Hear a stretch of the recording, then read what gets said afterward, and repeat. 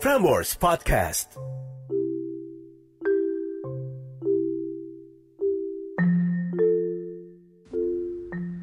Malam ini, gue pengen kenalin lo sama produser gue yang namanya Ahmad Reza, a.k.a. nama Instagramnya bukan Mamet. Karena minggu ini adalah masa-masa terakhirnya di Prambors Radio. Hai Matt, jangan nangis lo kalau dengerin episode yang satu ini. Gue gak tahu harus mulai dari mana. Gue saat ini lagi ngerekam sambil mantengin Instagramnya @bukanmamet. Di postingan terakhir yang saat ini gue lihat adalah foto yang berjudul Home Sweet Home. Iya, Mamet adalah salah satu orang yang baru gue kenal. Ternyata MBTI-nya sama kayak Mario, partner gue di Prambors, yaitu ENFPT. Punya hashtag konten Mamet Motret di Instagram dan dia suka motret. Mukanya, lo bayangin aja ketika Kevin Aprilio dan Rian The Massive itu difusionin ala Dragon Ball. Jadilah Mamet. Ada beberapa yang bilang Mamet mirip sama gue kelakuannya. Memang betul, secara kreatif, Mamet itu seperti Mario, lebih speak out, sedangkan gue private but ambitious. Tapi kita berdua disatukan dengan kreatif. Salah satunya, hal kreatif yang gue sama Mamet bisa kolaborasikan adalah podcast yang saat ini kamu lagi dengerin, Catatan Akhir Malam. Impian gue semenjak umur 13 tahun dengerin Prambors Radio ada segmen Catatan Akhir Malam yang saat itu dibawakan oleh Yuda Perdana. Kayaknya itu salah satu acara yang bikin gue punya impian jadi penyiar radio. Yang saat itu masih zamannya kaset. Dan gue pasti nyempetin untuk beli kaset kosong ke Duta Suara atau Distara saat itu untuk ngerekam siarannya Yuda Perdana di Catatan Akhir Malam. Karena gue gak mau, I would not want to miss an episode from the radio.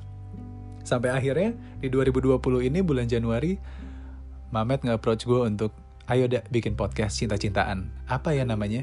Oke, Matt. Let's bring the old-fashioned Prambors Radio. Gue pengen nama acaranya Catatan Akhir Malam. Dan sampai saat ini gue ngerekam episodenya udah episode ke-47. On the way ke 50. Dan gue selalu suka setiap Mamet nge-update ke gue saat gue ke kantor, walaupun hanya sedikit obrolan. Tapi kalau dia nge-update gue soal Catatan Akhir Malam, I know there's a fire in me burning yang selalu pengen, ayo kita bikin apa lagi, Matt? Termasuk obrolan terakhir, oke, ada beberapa kaula muda yang mengeluh karena kalau dengerin Catatan Akhir Malam nanti nabrak sama podcast lainnya, jadi kurang syahdu kalau misalnya sambil tidur. Akhirnya gue bikinin playlist nih, bikinin playlist aja, playlist Catatan Akhir Malam. Dia bilang gitu. Thank you, Matt, untuk semua update-annya. Balik lagi ke postingan Instagramnya Mamet tentang Home Sweet Home.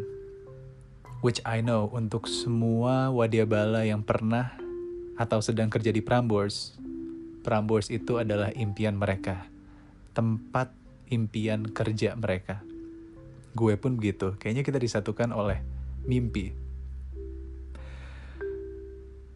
Dan gue menemukan kesamaan sama Mamet tentang Home Sweet Home ini. Bahkan di GPS gue, kantor Aditya Warman Prambors yang lama sebelum di Fatmawati, itu gue statusin tulisannya home.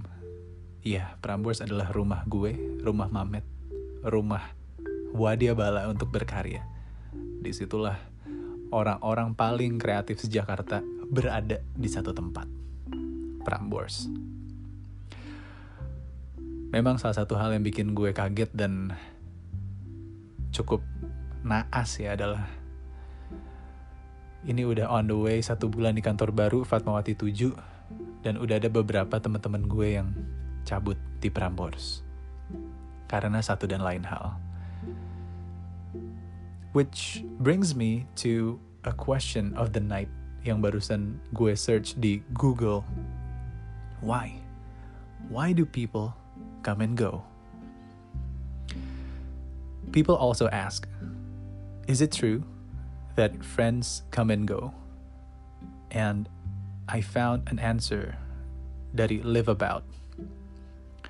Dia bilang, while some friendships do spend an entire lifetime, others come and go. Friendships change as your life changes. Sometimes a friend's life mirrors your own, and as a result, it's easier to stay friends for a long time. Other friendship may fade away for a while, only to regain strength and start anew later on. Dan untuk orang yang udah 10 tahun di dunia radio dan juga entertainment, gue kehilangan banyak teman yang akhirnya statusnya people come and go. Salah satunya Mamet.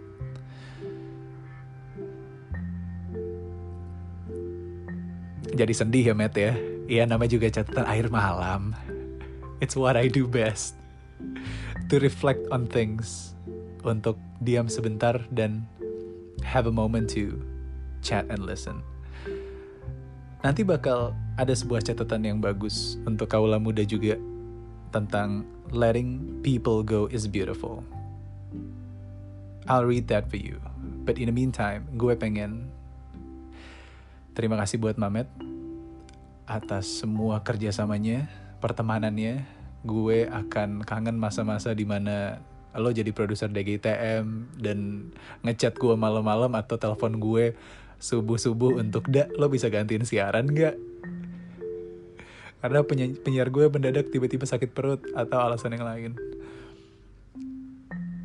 Gue bakal kangen momen-momen dimana cuman lo, Matt, yang bisa bikin seorang Eda ini terlihat receh. Gue inget banget salah satu konten Instagram yang lo bikin saat itu adalah foto gue lagi senyum mesum gitu. Terus meme-nya adalah Eda Man, para wanita. Terus gue inget saat itu program director kita Mas Uta yang bilang, lo yakin nih image Eda mau dibikin kayak gini? Tapi mas komennya banyak ini sama likes-nya. Man, memang banyak di Prambors yang mengira kalau gue itu pendiam, intimidatif yang kok Eda bisa bertahan ya di dunia ini gitu. Kayak dia orangnya diem-diem aja gitu kan, gak kayak penyiar pada umumnya yang suka untuk ngobrol. Ya, lo membuka sisi baru dari karakter gue, Matt. Dan sebenarnya gue juga receh. Dan gak apa-apa. Santuy gitu anaknya. Ya mungkin gak santuy-santuy amat sih. Kayak lo kan santuy parah. Bisa pergi pagi, pulang pagi lo kan. Malam-malam main bulu tangkis, malam-malam masih ngerjain konten. Tapi dedikasi lo gokil, Matt. Banyak yang mengagumkan ide-ide gokil lo. Dan semoga kita bisa collab lagi di lain waktu. Other than that, here's a note about letting people go is beautiful. If this past year has taught me anything valuable, it's this. You can do everything and will still find it impossible to chase after people who doesn't want to be chased. You cannot pursue or go after people who keeps on running away from you. And don't tell me I've learned this from one fallen friendship. I've learned this from so many people that have graced their way into my life. Because if people want to stay in your life, and you do too, then both of you will make an effort on trying to keep each other. Both of you will go the extra mile, and you will not let the relationship slide. You will do things to keep each other. If the person and the relationship is really worth it, then both of you will save the relationship, save the person. And if that's not their decision, please let them go. Those who are meant to stay will find their way to stay. Let go. And as you allow them the space to be who they want to be and be with the people they want to be with, allow yourself the courage to accept that people come and go.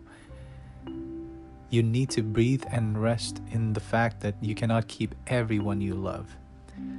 Some connections will really fall apart. Friendships will crash. People will outgrow each other, and that's just how life is. Above all this, know that You will grow and you will evolve and you will find your people and you will craft relationships that will last longer than you. Let go. Terima kasih, Mamet. Tetaplah bukan Mamet karena lo Ahmad Reza. And for the last bit di catatan akhir malam, sebuah hadiah ulang tahun buat lo yang berulang tahun di hari ini, Jumat 14 Agustus 2020. 14th August people, you have an alert and keen mind and good executive ability. You enjoy cultured and refined people. You are happy and optimistic and have a pleasant disposition. You do not care for the light or frivolous, and you love your home, and in love you are true and sincere. My name is Narendra Pawaka, and this is Catatan Akhir Malam. Have a good night, sleep tight, and don't let the bad bugs bite.